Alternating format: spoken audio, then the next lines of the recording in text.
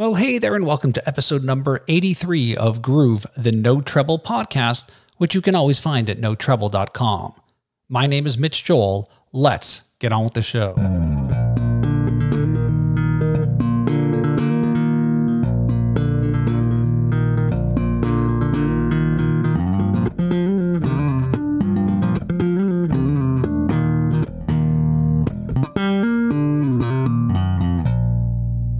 And you kind of inspired me to do this.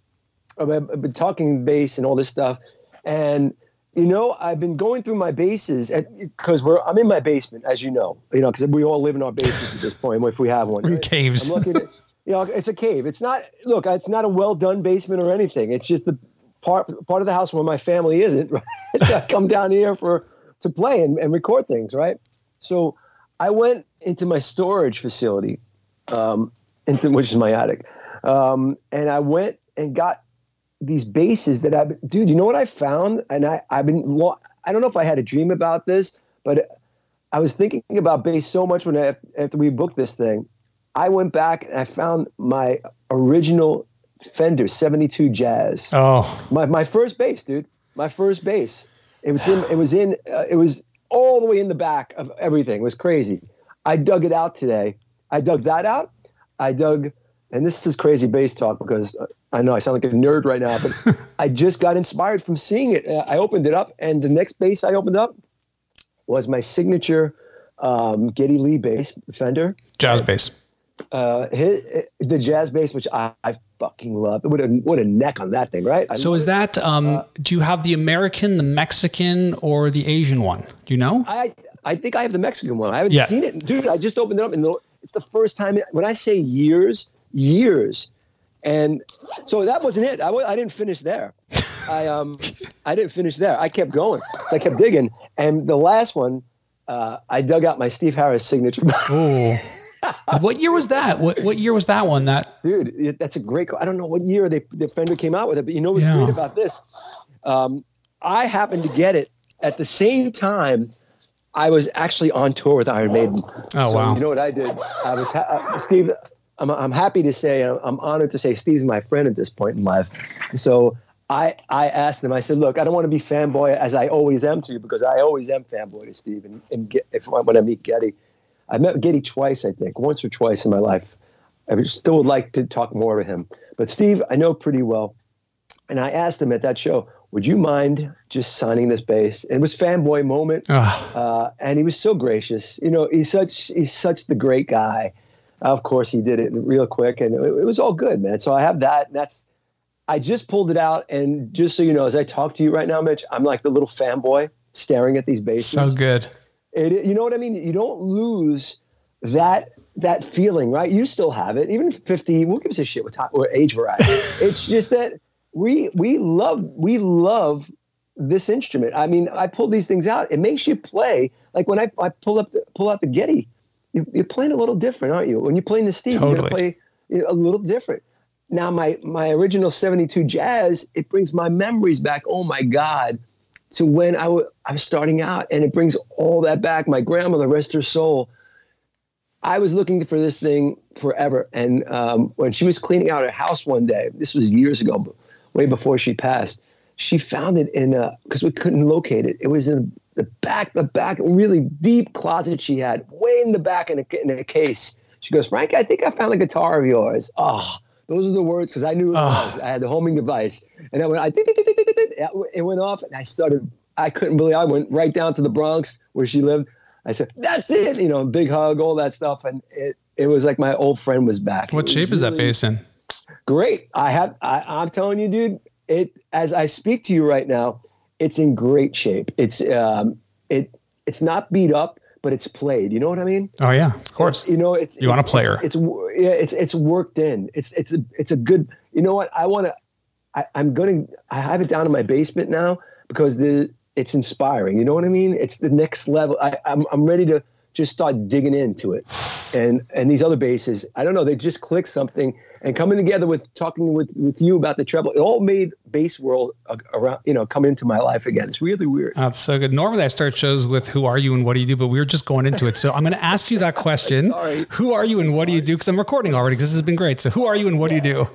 My name is Frank Bello, and obviously I like to talk and yap a lot. I play for the band Anthrax. I play bass guitar, and it's been a side gig for me for 38 years. No, 40 years. like 30. So yeah. I was going to say, not really. It's longer than that, right? For the band has been around for 40 years. Yeah. I got, so I'm in the band 38 years, to be honest. But we just celebrated our 40th anniversary, which was wonderful.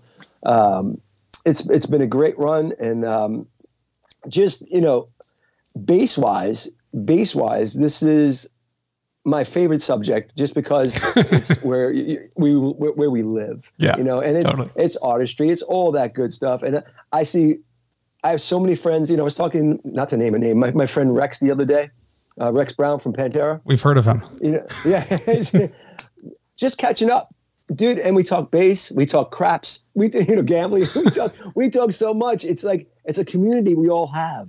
Yeah, that I really love and I cherish it. All bass players. I think we have that little community thing, and drummers have theirs, guitar players have theirs, and we all come together with this wonderful instrument. But I think the bass community is smaller and tighter because of. It's like I always say that it's because there's no merch. Do you know what I mean? Like drummers are always wearing their T-shirts of their symbols, and like bass players have no merch. I think it's just that we're all tighter because. There's not less of us. There's as many of us in bands as there are as bands, but the community is super tight. Totally agree with that. And we know the propaganda is not out there because we're the bass players. We're in the background apparently. Apparently. But I love that underdog kind of thing. I love being the underdog. I think we all unite in that and strive to be better and harder. I'm going to guess that 72 Fender Jazz bass that you have, you didn't pay for what it's worth these days. No, dude, I paid, and I remember because I grew up in the Bronx and I worked at my Uncle Joe's Deli, and the money I made, I think I made $2 an hour, and this bass, my friend was selling it. I think I got it for either $200 or $250. And it was that. And let me tell you something. Making $2 an hour, $250 an hour, it's still a lot of money, but I'm saying that back then, that was everything. That cleaned me out. Yeah. That's about it. Was that important to me. Yeah. That's like, we're talking probably 7 to 10K on that bass right now, right? Yeah. Crazy. The price of instruments too. Like for me, the big thing when I became interested in doing this show, one of the big surprises I had with this was this whole idea of players, like basses that you take on the road that you can get broken versus what has become these basses that you just don't take out because of their value. That was like a big shift for me, at least, in understanding how much the instrument has changed in this short lifespan it's had.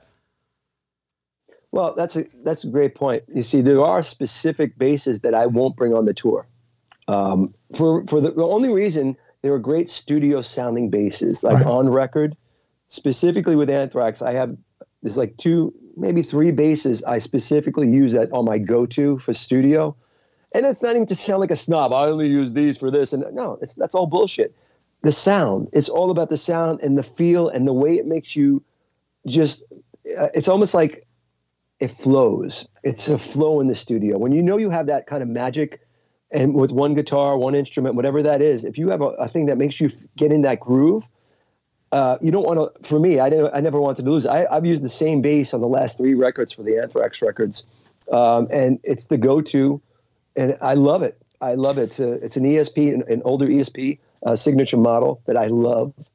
Those basses are so cool, by the way, Frank. They're so cool. Black with the red pickups. They're beautiful. Yeah. And this is my last signature model. Just so you know, my last signature model, even before that. Thank you for that. But I love it's kind of like the same neck. But there's a specific bass that I just got off.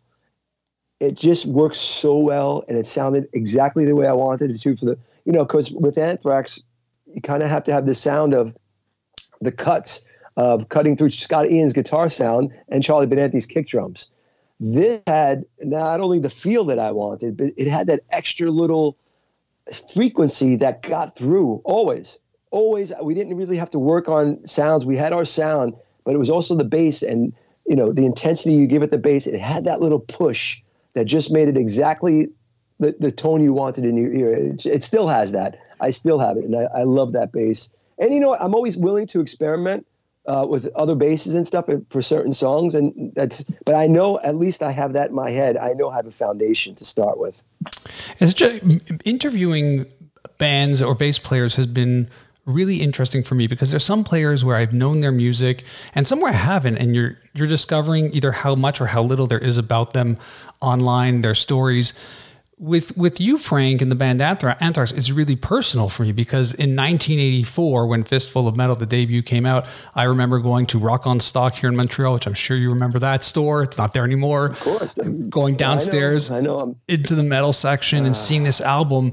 And I'll tell you, like, it did strike me, and Spreading the Disease did as well. But 1987, when Among the Living came out, that just, it spun my head in multiple directions, and probably gave me an appreciation beyond just this rabbit hole of hard rock and heavy metal that I was going down. And then, when I sit here and get ready for this conversation, I think 40th anniversary of this band, 11 studio albums. I mean, put aside the millions of albums and Grammy nominations and Big Four and all that.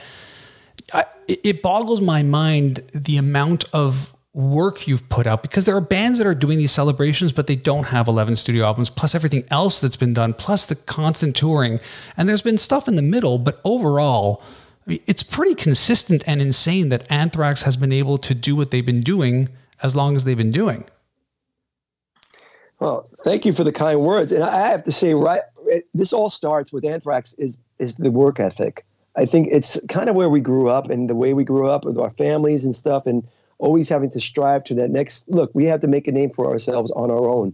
Remember, in 1984, as you say, there were no the thrash movement was just on its way up and just starting up and coming up. So you really had to make your name and do that by touring. And so you make your records, and then you go out and for as long as you can to promote that record, because you weren't going to get radio play. There was, even when MTV came into play, we got very little MTV play because we were always known as too heavy for that stuff, or whatever, for whatever reason that may be. But we did our thing. We made our name on touring. We put out a record and go on. I didn't see my family for the next couple of years. Yeah, and that's just the truth. And and now thankfully we're able to pick and choose our tours, and hopefully after COVID, that is. But it's a lot of work, and I'm proud of it, to tell you. And you say 11 records, I still can't believe that even as you say that. Yeah, that's 40. It's crazy. Isn't that crazy? It's crazy because it's not even the live stuff and the single stuff and the other stuff, and there was so much other. Anthrax was one of the bands that just always felt like they were here. Yeah. So weird. And AC/DC for a while had that. I would say that, from the late 70s into even the early 80s, it felt like they were doing that album tour. But I'm reflecting back, and just, it always felt like Anthrax is doing something. It's a crazy work ethic. It is, and I'm proud of it. And I think we still have that, if not more. It's more now than ever because of the obvious that's going on. We can't wait to work again. Literally, get on tour. We're doing periodic shows that hopefully safe and all that stuff. And these festivals we're doing, a few of them we're doing, but not a lot. I can't wait till the day where you and I can talk about seeing you at a show. Yeah. You know what I mean? And hopefully sooner than later, because look, the world needs music. I need music. You need music. The world needs music. And it's a very important outlet for people. And I hope that things get under control sooner than later, because without that, man, we're all up Schitt's Creek. Right? Yeah, we need concerts and shows for sure. I'm curious about that time, though, in the later 80s, mid to late 80s, because the bands were working hard. There was bands like yours, Metallica, Megadeth, and they were gaining in popularity. But at the same time, in the harder rock genre, I don't want to compare bands, there was all of the other stuff happening. I don't want to call it hair metal, because I would just call it hard rock. Was it weird and or frustrating that this particular part of rock was gaining at such a tremendous clip in comparison? Because I was trying to think of other moments in the history of music where you had subgenres within a general genre have that type of just like there was a massive gap between what was happening, like you said, MTV, arena tours. The bands were really slugging it out. And yet there was this other genre that's still attached, still, heavier music that was just taking over. It was insane. You know what? It's a great point you have. And for me, and I think my band, yeah, you could look on the outside and you could look at the radio play and the MTV and the tours you weren't asked on because this band who had a lot of popularity on MTV was asked to open that tour. That's what happened. What you do with the kind of work ethic we do, you put your head down and you go for it and you do it your own way. And that's the only way, because you put your head down and work and put it to the grind, as we still do. And really, that's the work ethic. We just keep going because we know another way. It's hard work, and you make sure you put your head down and tour your ass off and make as many people see you as possible. Yeah, those shows would be great if we can. And we have done arena tours opening for great big bands, and that's wonderful. But before that, there wasn't always that openness to allow an Anthrax onto a tour or MTV. I mean, for MTV, that was a lot of that music. That's fine. That was all that. And millions of records were sold on that, but it wasn't our thing. So for me, if you're asking me personally, I just kept I knew, okay, I wish we had that tour to open that huge arena tour. That'd be great, sold out every night, because that headline band is amazing.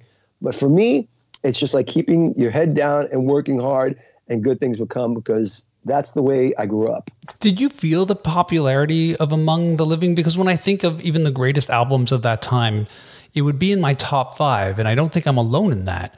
And I'm wondering if you felt it too when you're making an album like. And again, how many times do I sit down with friends and we say, name an album top to bottom where there's not a bad song on it? And Among the Living, to me, really would be in that with all music. Do you know what's happening when you're recording, in particular, an album like that has become really iconic to fans and people who don't even know the band? They just know that album was a beast. Another good question, Mitch. Here's why. Because at that time, this music was on the rise. We just had come out from Spreading the Disease. Joey Belladonna's in the band. We have a great singer, great music. Things are working. We knew while writing those songs and knowing the singer we had and knowing what we can do the next step, I think it all came to play. So as we're writing those songs, we knew it was special. I do think we knew, but you know what? You can never tell the outside world. You don't know the atmosphere of the outside world, how that's going to be taken. Well, there was a movement going on, but you don't know if this record that you have is going to match what they're looking for. Yeah. that is up to chance, but for everybody, to be honest. And where the momentum, we have momentum going in for sure. But you don't know actually how it's gonna work. And to be honest, all you can do is do your best, put out your best music. You go out there and you tour your fucking ass off. That's the program. Yeah, but it was all, like, to me, again, I'm reflecting, and maybe my timeline is off, and feel free to say, no, you're wrong. It didn't happen that way, because I'm getting older and I'm forgetting. No. But it felt like it was also a slow burn. Like it wasn't out of the gates. It just kept building and building. And then year on year, it even built on that. It became one of those albums. Like Megadeth had with Holy Wars and Punishments Due, that type of, like, with Rust in Peace, I guess, that was like an album. It wasn't all at once. It just kept building and building. And when I was reflecting on having this conversation with you, I stopped and realized you don't even have that in music anymore. Like, you don't have a band where they release the album 2 years and it just keeps building. Like, you just forget it. If it doesn't work in the first week, it's like dead and buried to the world. No, that's music now, unfortunately. Yeah. People don't actually listen to music the way they used to. And it's a shame. And we sound like old men here, but that's the truth. I appreciate music. I love listening to full-on music records and full songs, full. I want to go through every track and listen what this band's what they have going on. I think that's important. And because I'm thorough and I like the growth of a band, I want to see where they're at and where their lives are at and all that stuff. But for us, it was. You see, that thing came out, I call it the thing, Among the Living. And we were on, and to be honest, Mitch, we were on tour, right after it. And when I say it didn't end, those tours. They didn't end. No, for sure. They didn't end. No way, dude. And so when you say over time, yes. And you know what that time was doing? It was us being on the road, promoting that record, along with the other records, and really getting in everybody's heads that this record's out. And so there goes the slow burn, right? Yeah. There you go. We were on tour for 2 or 3 years with that record, nonstop. So eventually, when you say slow burn, yes, that's what happened because of all that amount of touring.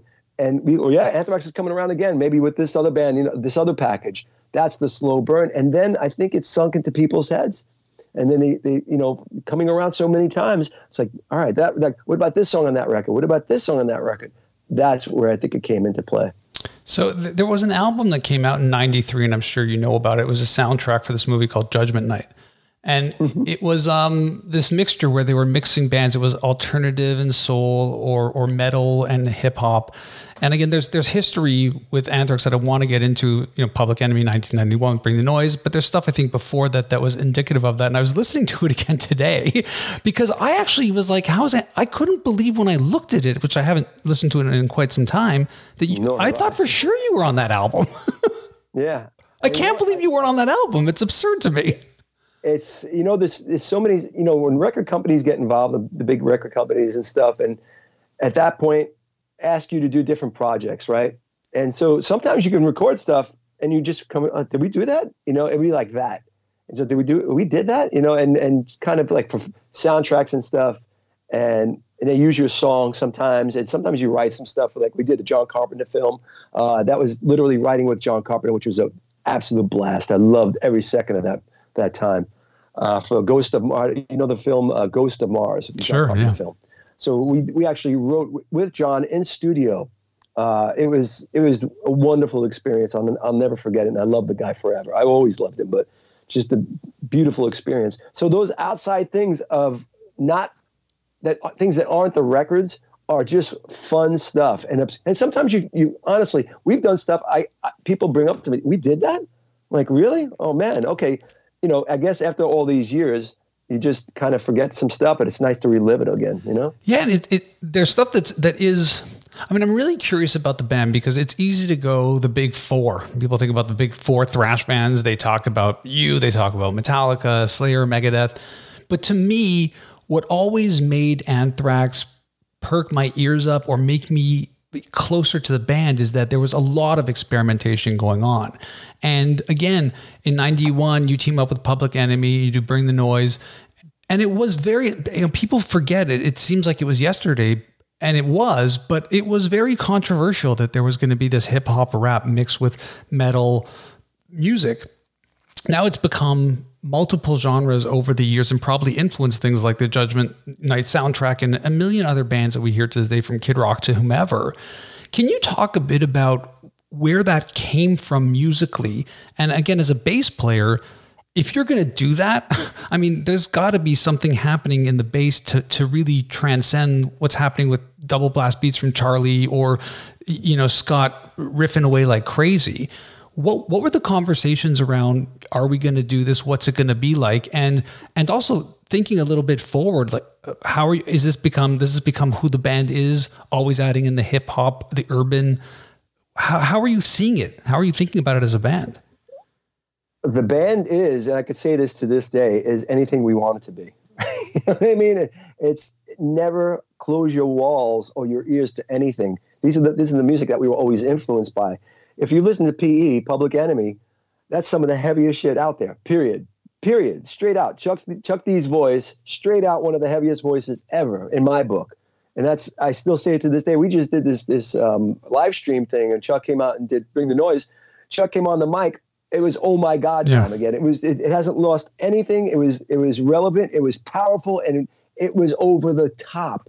And so going back to where we came from, look, we're New York guys, all hip hop fans. Scott came up with the idea, so we should do something with this song, Bring the Noise. I'm in. Of course I'm in. I mean, it's heavy. It's still, heaviness doesn't have to be metal. It could be anything, right? Heaviness is heavy. Chuck D's voice is heavy. Bring the Noise, before Anthrax did it, was heavy. It's a heavy song. So to put our music to it, it just made total sense. And you got to remember, even before that, we were all Beastie Boys fans. Remember, I'm the Man was originally supposed to be the Beastie Boys doing that. I don't know if you guys know that. Yeah. But originally, the Beastie Boys were supposed to do that, and they were into it. Everything was happening with I'm the Man. They were going to do it. And scheduling, of course, never worked. So Charlie, Scott, and I literally did that stuff. We went in the studio with 3 mics and did it right then and there. And that's what you hear in I'm the Man. So it's always been there about pushing the boundaries and not really, look, this is music, man. It's supposed to be experimental and just going for it. We'll keep it in a heavy vein, yes. But you can't deny what you want to do, what your gut is telling you to do. But I never want to do that. But at the time, Frank, it was really different, and it could have sent people in a different direction. And again, we can look back and go, rap and hip hop were so huge then. It was still emerging. It was still trying to figure out who it was, from DJs to rappers to hip hop to soul. There was a lot of turf war happening between that. And look, we can't deny that when I was younger, if you liked thrash, you couldn't like other things. Like, there was that. Yeah. I mean, I remember how many stories did we hear about, bands opening up for Motorhead and they just turned their back to them, and just like brutal stories about, even within the genre, if you were heavy enough. And here you were crossing over into genres that audiences probably didn't go to both shows. So when you say, well, we were into hip hop, even that in and of itself made you somewhat in a minority in terms of music genres. And that's okay. And the way I look at it, I've always looked at that in my life. If I like something different from my heart, that's okay. I'm not going to go with the crowd that thinks it's not cool. That's fine. You guys do what you want to do. And there's no disrespect here. I just think everybody should be open to whatever they want to hear, or whatever they want to do in life. In fact, it's for me, it's like, I grew up on specific things, and I can't listen to this or I can't listen to that. I'm sure that, and there was that. But for me, I always had my personal taste, whether people knew it or not. If you ask me, yeah, this is what I like. Look, I grew up, I'm a diehard Cheap Trick fan. You know what I mean? That's a great rock and roll band. So Kiss, I was way back when. So, I mean, all that stuff, it'd be insane to know some of the, I wrote it in my book, my book that's coming out in October. But I wrote it, look, from when I was young, when there was trauma and my mother and father getting divorced and all that stuff, I used to listen I put my headphones on when it got ugly and I needed a break. I would listen to Barbra Streisand, just because I guess I heard it on the radio and it made me feel good. Her voice somehow made me okay. But that's way back, and I still carry that to this day. But I don't think anybody should have any kind of limitations, because it's music. It's beautiful. Music is beautiful. Any kind of music. I'll give anything a try, dude. I've always have. Either it touches you or it doesn't. It reaches you or not. If it doesn't, that's fine. But I'm not going to dog it. I just say I'm not into it. I'm not going to dog it. I know a lot of bass players. It's funny too when you interview a lot of bass players, because the stories can be really different. And yours seems to me to be more of the prototype, which is you were playing guitar and then someone's like, you should probably play the bass. But what I found interesting about your story, Frank, is that it was more like people were acknowledging that you were playing guitar well, but you were playing the bass stuff on guitar. And it was making me laugh as I was reading it in some of the interviews, because it's almost like you didn't know, but everyone else is like, you're a bass player, Frank. Do you know that? Do you know you're a bass player? It's funny how you just have that, And look, by no means am I a great guitar player or even good. I can hold my own. I'm not great at all. But long story short, I just felt that was the easy way to hear things. And lo and behold, as I was jamming with the drummer of Anthrax, Charlie Benanti, we're related, so we grew up together. And he was the one, and my friend Mike, that we were jamming together, he said, why don't you play bass? Because you're playing the bass on the guitar. You're playing the bass parts. I naturally, when I hear a record, I go right to the bass. It's just, I hear the way it's moving. I hear the melody or whatever it's doing, the notes. It just worked. And that was from way back. My ear just singled the bass out always. No matter what song I heard the bass first. And I don't know why that is. But I'm glad it worked that way, because when I switched over to bass after the guitar, it's like, oh, okay, here it is. And now I get it. So it was so obvious. And that 72 Jazz bass, was that actually the first bass, or did you have other basses, but that was the first real bass that you got? This is my first, exactly, Mitch. That's my first real bass. And I'm looking at it right now as we speak right now. And I have to tell you, and it's an emotional thing to me, because I think of my grandmother who found this for me again after being, when Anthrax went on tour, I lived with her in the house. My first bass was left there. And I guess, you get more basses as you progress and move on with your life. And I guess this got left behind. But when she pulled it out, it brought back so much love and so much of that time of learning and that innocence of just starting out, and when I look at it, it's my friend. And I love that. I love that that I have that. I want to pass this on to my son. if he ever really starts to play bass. I'm trying to make, long story short with this, I'm trying to not be the overbearing dad. You have to do this and play. He likes to sing more than play bass. But I have basses all around the house to inspire him. Yeah. That's the trick, right? You create a jam room. You just drop every instrument. You just hope one of them, they pick up something. Yeah, exactly. Mitch, that's exactly where I'm at. As we speak right now, in fact, my furniture are all basses and guitars around. Exactly. You got to sit on it. You can't, you want to watch a movie, sit on the bass. Yeah. If the bass is in your way, it's okay. Well, pick it up and, play a little bit and then move it. It's okay. Move it around. See what happens. See what you like. So you mentioned this autobiography. It's coming out in October. It's called Fathers, Brothers, and Sons. I can't wait to read it, but I also couldn't help reflect that it's coming out in the year where it is Anthrax's 40th anniversary. There seems to be a lot of quote unquote introspection. I can talk a little bit about my age, and I don't know what happened as I hit this seminal year, but it did feel like I suddenly became more nostalgic than I used to be. I used to be much more like, what's new in metal or what's new in this? Now I'm like going back to like, I gotta listen to State of Euphoria again. Are you feeling nostalgic? What has happened this year that it feels like a very introspective year for the band overall too? Oh, it is. First off, the 40-year thing, that's pretty big time. I mean, you know what? It slipped my mind, to be honest. And I guess management brought it up and celebrating the 40th year. And it all went well. We did all these great videos from a perspective of other friends and famous musicians and people, and Keanu Reeves, all these people who were into Anthrax for all these years. And to tell you the truth, I learned a lot from it. So it was great seeing this 40th year thing and the whole perspective. So I guess it is a reflective time. So as far as the book goes, my co-writer, Joe McIver, I've known him for a long time, and he's a good friend of mine, and I trust him. And we've been talking about doing this book for years.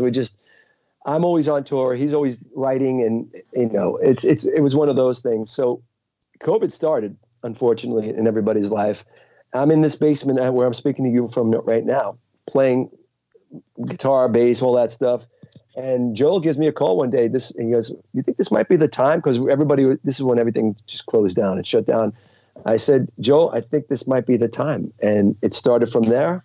And we had conversations, and we started writing together. And it was just, and Joel, I have to compliment him on this, and I do this a lot because it's important to me. He's great at igniting a memory. Well, he knows so much about my life, and which is great because this stuff, after all these years of touring, stuff just gets by, and he'll remind me of some fun stuff and it'll just ignite it, and it'll just come from the back of my head, and the story will open up, and it comes out. And I saw the book put together, God, and all these fun, great stories of my life, rock and roll stories, and obviously some painful stories if people know my background. It's a great mix. From what I've heard from people who've read the book around me, that it's not released yet. It comes out October 12th. But the people who've read it around me are saying it's a great mix of great rock and roll stories and the pain and anguish you've gone through in your life and you wiped yourself off, you brushed yourself off and raised your glass. And that's what it's about. Okay, so I don't want to. We don't ever want to drudge up terrible memories, but in the title, and you've alluded to it, that you had a really tough childhood. So I'm curious mostly about the moment where you were able to be, I'll call it self-sufficient, because at some point you had to make a decision. It would be easy to go down a certain avenue or choose a different path. And I'm wondering, within all of that craziness of your life, do you know where that crack in the light was, as Leonard Cohen calls it? Yeah, great line, by the way.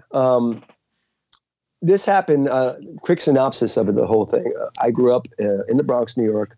Mom and dad split. My dad, not really split, I have to say this. My dad abandoned us. He took off. I was 10 years old of a family of 5. I had 2 younger brothers and 2 younger sisters. So I was the oldest. I was 10 years old. My brother Anthony was 6 months old. Long story short, he took off. We lost the house, no money, welfare, the whole thing. Had to move to a pretty seedy area that when I walked to school every day, I was literally getting my ass kicked. Like literally, two specific guys one really big dude. And I was a kid. I was a kid, 10, 11 years old. This guy waited for me every day when I walked out and beat me up. And literally, I had to run on the cars and hide on the cars so I can get away from the beating. That was every day. Long story short, I moved because I was getting beaten up so bad, I had to move in with my grandmother in the Bronx, back to the Bronx, whose house was Charlie Benanti, the drummer of Anthrax. We're related. He's my uncle. So I moved into that house, and Charlie was always playing music. He was a great drummer. From 4 years old, Charlie was a great drummer. So he always had music going. So I was always inspired by that, and I always wanted to play. Long story short, that's where I started the guitar stuff, guitar playing. And we would jam together, and then I switched to bass. And I knew then what I wanted to do. And when I saw Kiss as sort of, when you're growing up without a dad, you're looking for father figures and people to look up to and get some goals in life. Gene Simmons is perfect for that. Yeah.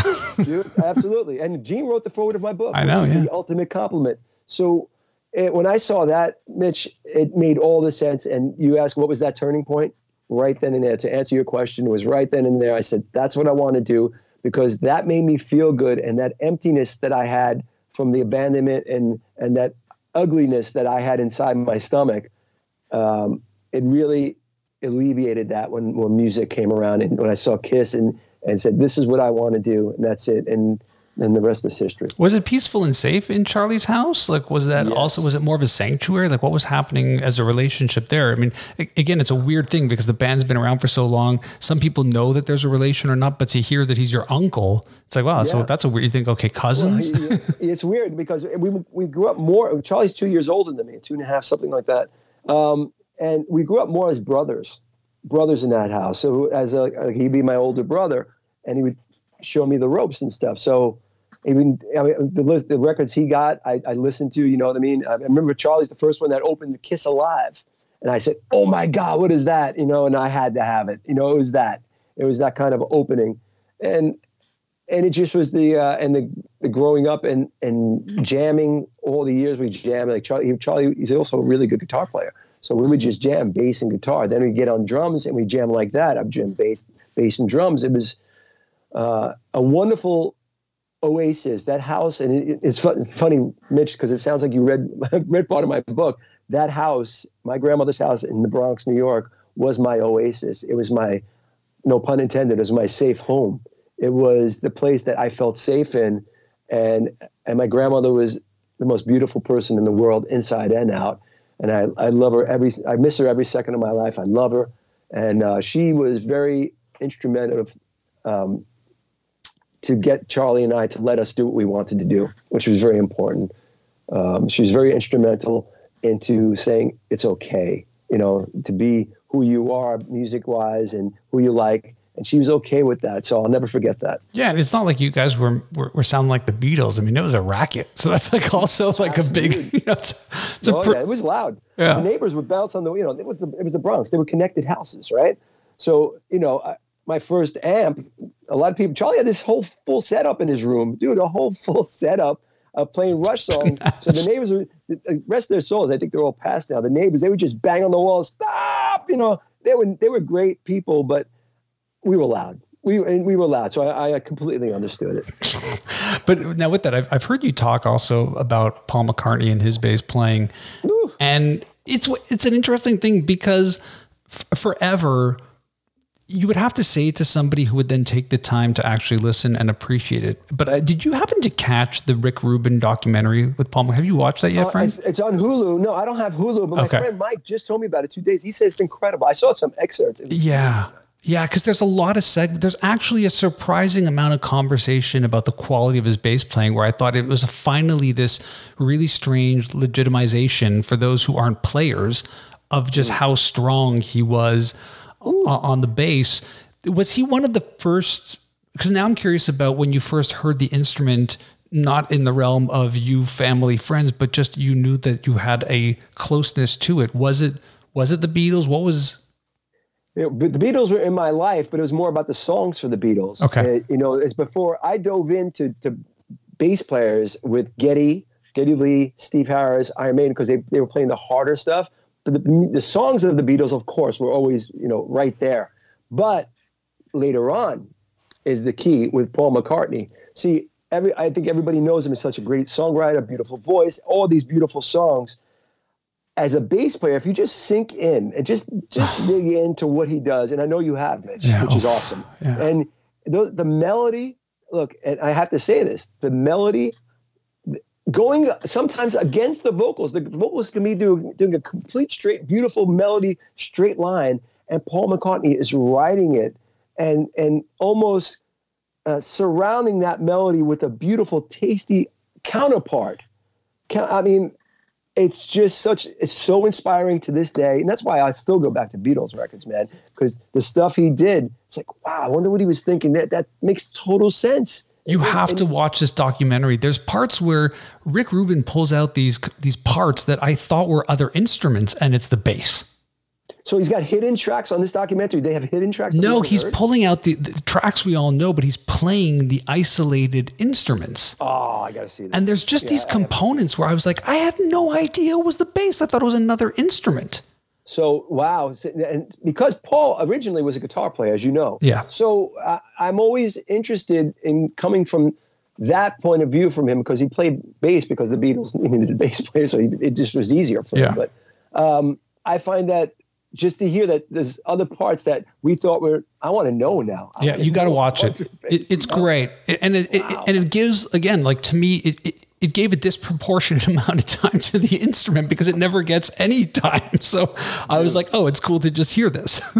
Yeah. But I think in general, people, specifically musicians, when you talk about Paul McCartney, it's the songwriter first, the voice. But I think people now know how great he was. And if they don't, I hope they dig in a little bit more and just listen to what is going on the bass, just in any song, any Beatles song, well, it's that sound that he's got that's perfect for the songs.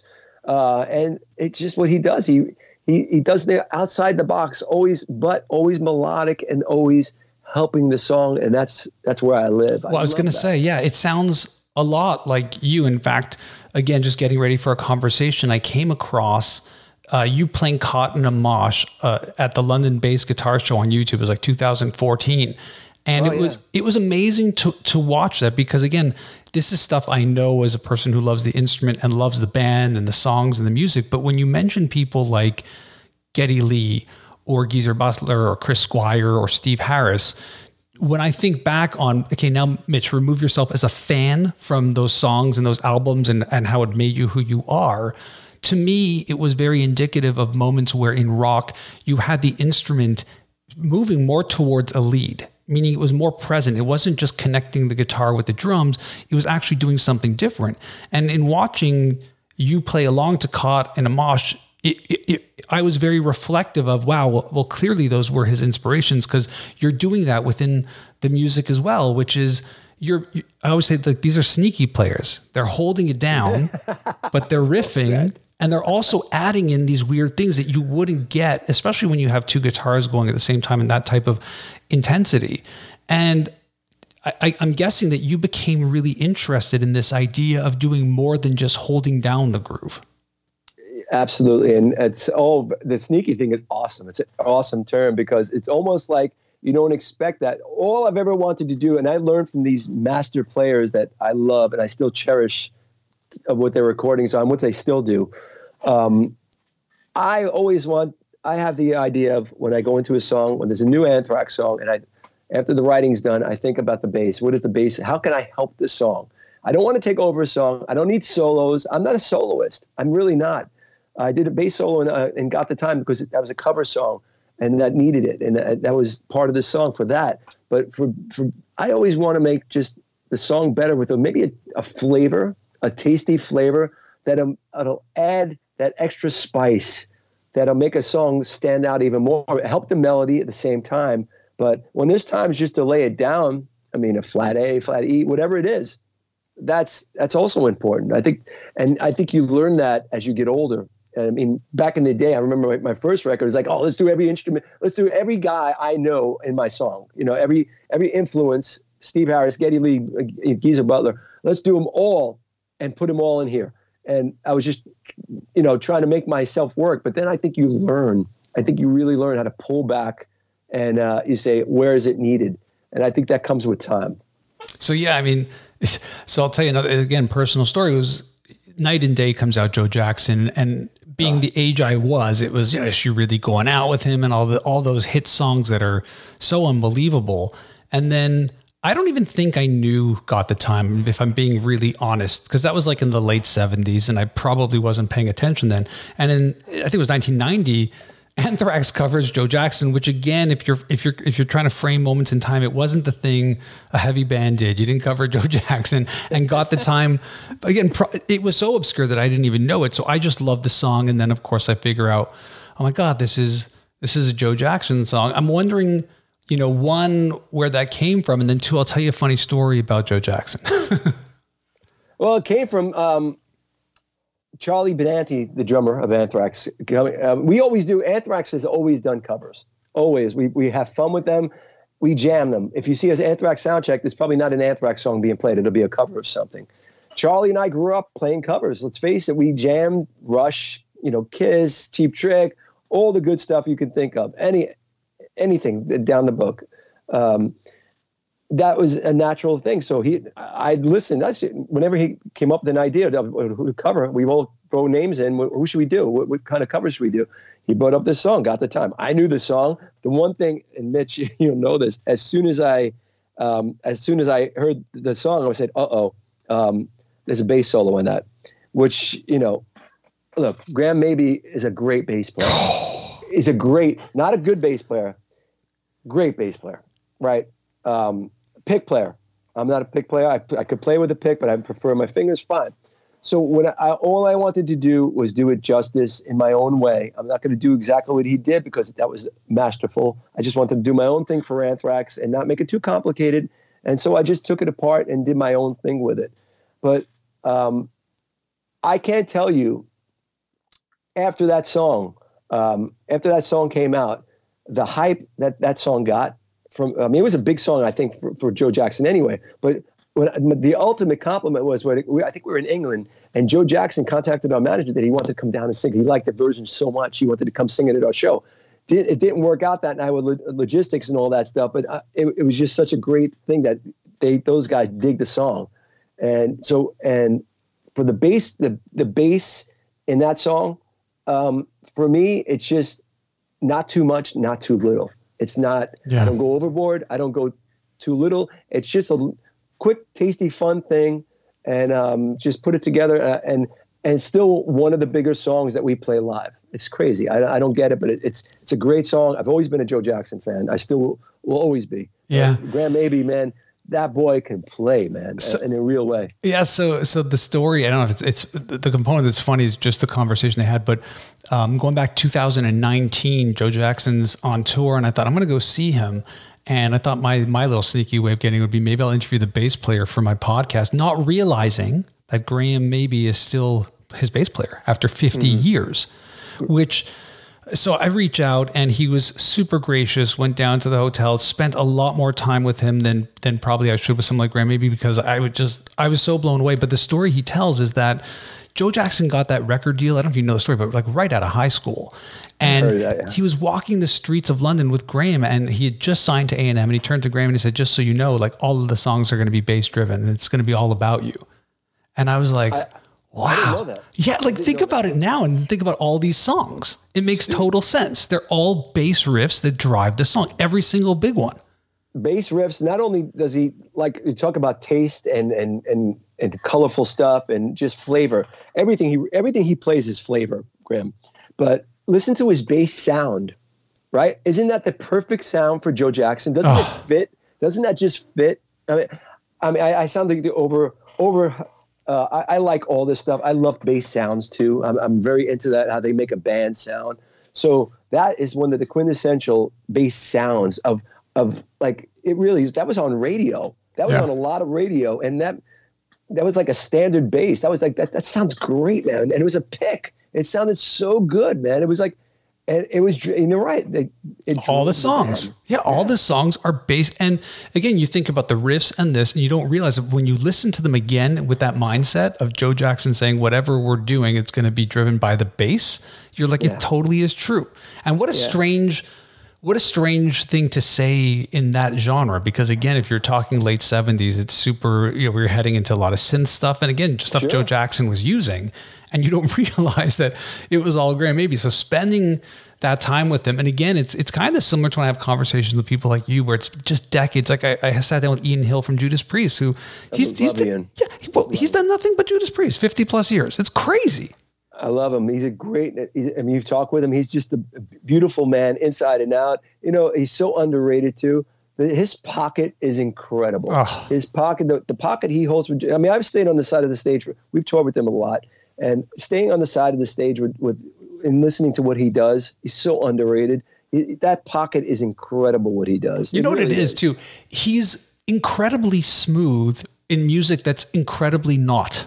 Yeah, man. He's a foundation. It's the obvious word, the foundation, but he just, especially on the side of the stage, you hear it because the guitars are doing their thing, right? Yeah. But man, he's locked in with that kick. He is locked. It's right there live. That was consistent every night, man.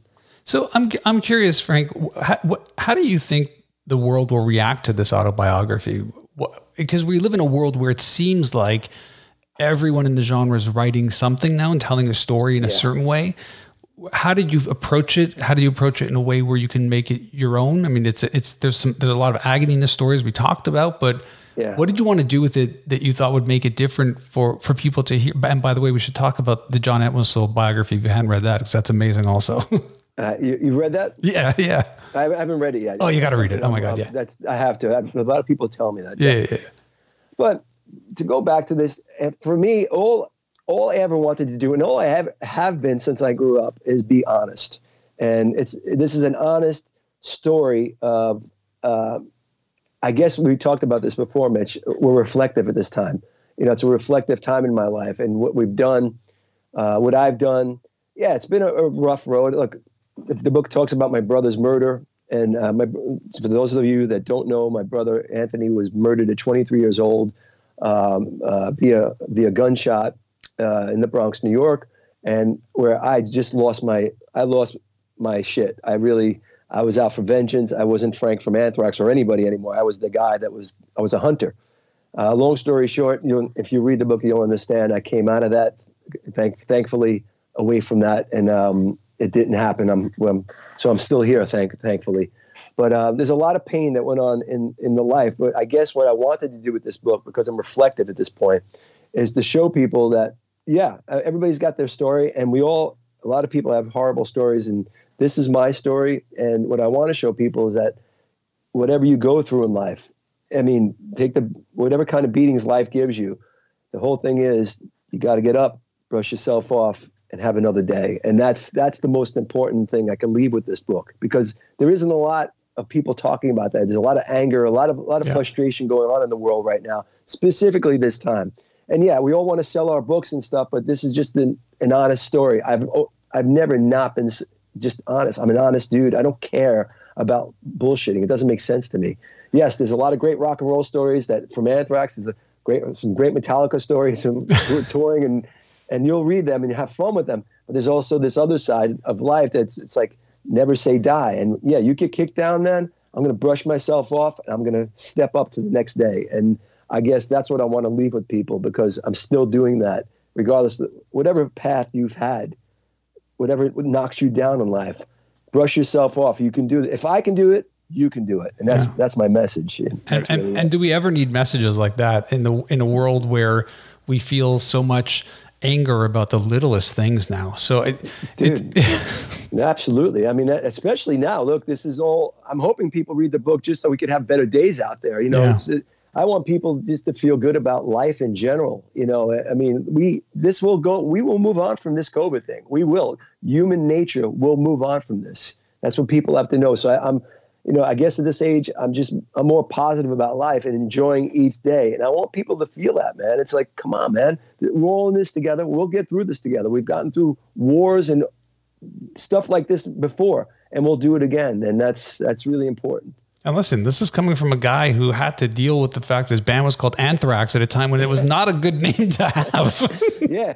Again, another thing, we talk about that in the book too, about having the name Anthrax during that whole time with the white stuff going around and envelopes. and it's crazy stories. You know, these are all in the book, and it was and it's fun to look back and say, all right, this has been a good ride, but and carry on to the next day. And that's what I think is most important, that there's a better day ahead. And you got to look that way, because what else do you have? Why be negative on it? What's the point? I looked at the negative side. It didn't feel good. I want to feel good, man. Yeah. So I think everybody wants to feel good at the end of the day. So why not? So there's the autobiography. There's Anthrax released XL or 40 whiskey. That's pretty cool. That came out for the 40th anniversary.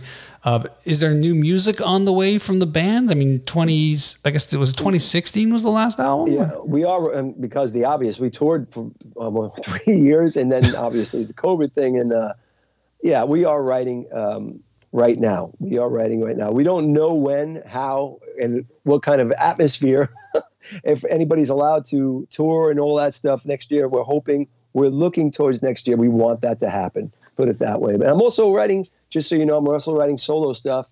Good. Because a lot of people like the Altitudes and Attitudes thing. Yeah. I did with Dave Ellison. Sure. So I'm writing some solo stuff. This is, if you liked Altitudes and Attitudes stuff, I think you'll like this, because it's like the second part of that. It's a lot of people are digging it that I've. That was an incredible project for sure. And thanks, man. Thank you very much. Yeah. So again, you got to keep busy. I've never done a book. This is my first book. I'm interested to see. Look, it's scary. You're letting go. This is completely raw. I've let it all. When I say everything raw, like when you only have to read and proofread this thing 1,000 times to make sure it's okay. I still can't believe I let some of this stuff go. Man, maybe I went too deep, but why not? Yeah. Why not just let people know who you are? And I'm raw, man, and that's it. This is as honest as I can be. So there you go. And this was a great and honest conversation. Frank, I cannot thank you enough, not only the time you spent with me, but just for being there with me with the music all those years. To this day, I go out for a daily walk and I have a mix, and at least twice on that mix is an Anthrax song comes into rotation or shuffle, and it just gets me going again, and it brings me back a lot of fresh memories, but at the same time, it really pushes me forward. The music that you created always makes me want to explore other music, and I think that's a testament to a very cool and innovative band. So thank you for your music. Thank you for that. And and that's what makes you, like what you just said right now, inspires me to do more. And thank you for that. So, because I think we should all be inspired by each other. And I think it's important we get back to that. Everybody should just move on with their lives and just get inspired and move on to the next day. And thanks for doing this podcast, dude. First off, for No Trouble, that's awesome. So thank you. It's not a kiss ass thing. It's just cool. No, I appreciate it. For that. No, but you and I have been emailing each other for a while to make this happen. And I think, sorry about this. No, it's not you. It's the PR people were like, well, what moment at what point? And I was just like, it's got to happen. And we need him on the show. So I'm so happy that it worked out. I'm glad it worked out. We'll do it again, man. Absolutely.